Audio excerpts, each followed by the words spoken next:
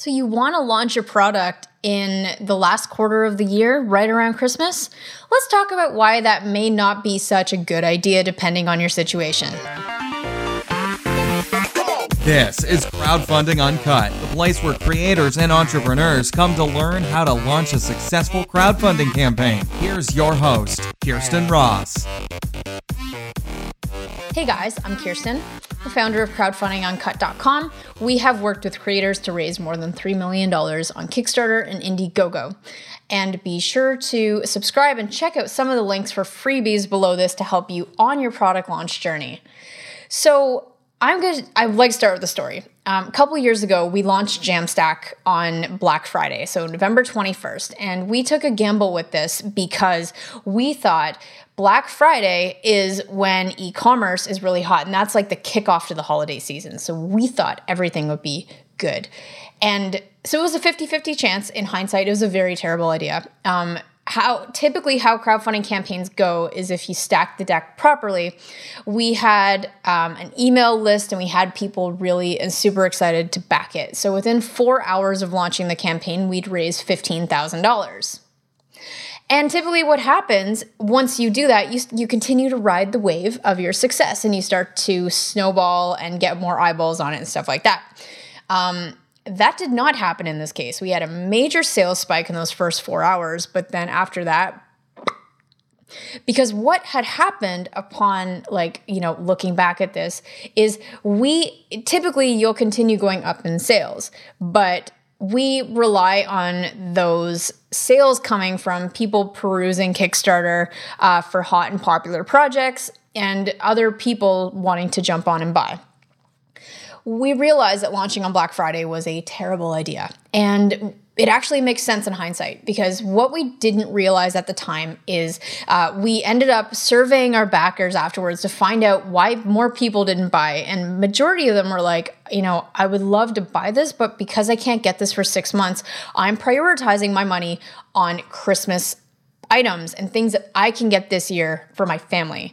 So I didn't realize that crowdfunding, you're actually competing with Christmas holiday budgets. And unless if your product can be delivered before Christmas, typically people don't have it in their budgets. So that's one reason why I would consider pushing this off to the beginning of next year. The other thing is we didn't do as well because we were competing with all these other brands for eyeballs.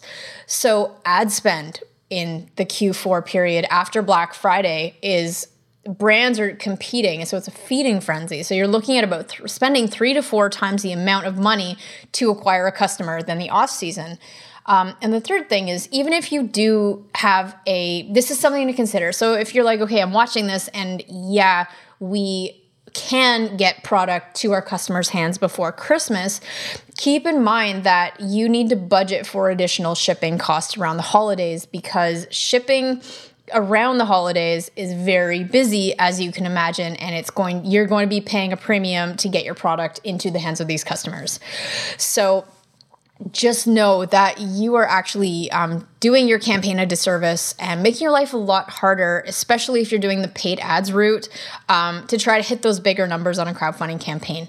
If your campaign, if you're looking at doing a moderate like $10,000 to $25,000 raise where majority of people are going to be your friends and family, that's less important. It's less of an obstacle for you, but you do also want to consider how to handle Christmas and how this is going to fit into a priority with your customers. So these are just a few quick things to look at if you are planning on doing a launch in Q4, but if not, I highly recommend that you go into an earlier launch.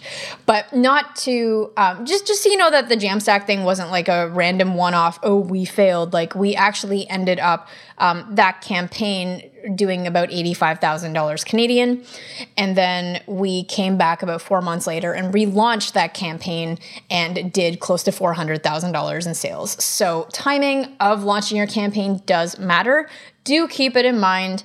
In terms of like when is the right time to launch your campaign, this is not a video about that. This is just more of a heads up, careful when launching in Q4. So If you like the comment, thank you for watching the video, this video, obviously. Subscribe below. We do offer weekly product launch tips. And if you are looking for a little bit of extra support with your campaign, be sure to check out some of the links in the description and go to crowdfundinguncut.com. Apart from that, thank you so much. We will see you next time. Are you launching a product on either Kickstarter or Shopify and you're feeling completely overwhelmed with the process? Hi there, my name is Kirsten, the CEO of Launch and Scale. To date, we've helped several online sellers sell millions of dollars online and scale their business from 0 to 7 figures by focusing on building an audience of fans that will actually convert into paying customers. If you're serious about building a 7-figure e-commerce brand with less time and less risk, you should check out our product Launchpad. PLP is a proven accelerator that takes you step by step through the process of launching and scaling your product brand. Brands like the Monk Manual, AberLite, Series Chill, Jamstack, and several others were all launched using our product Launchpad.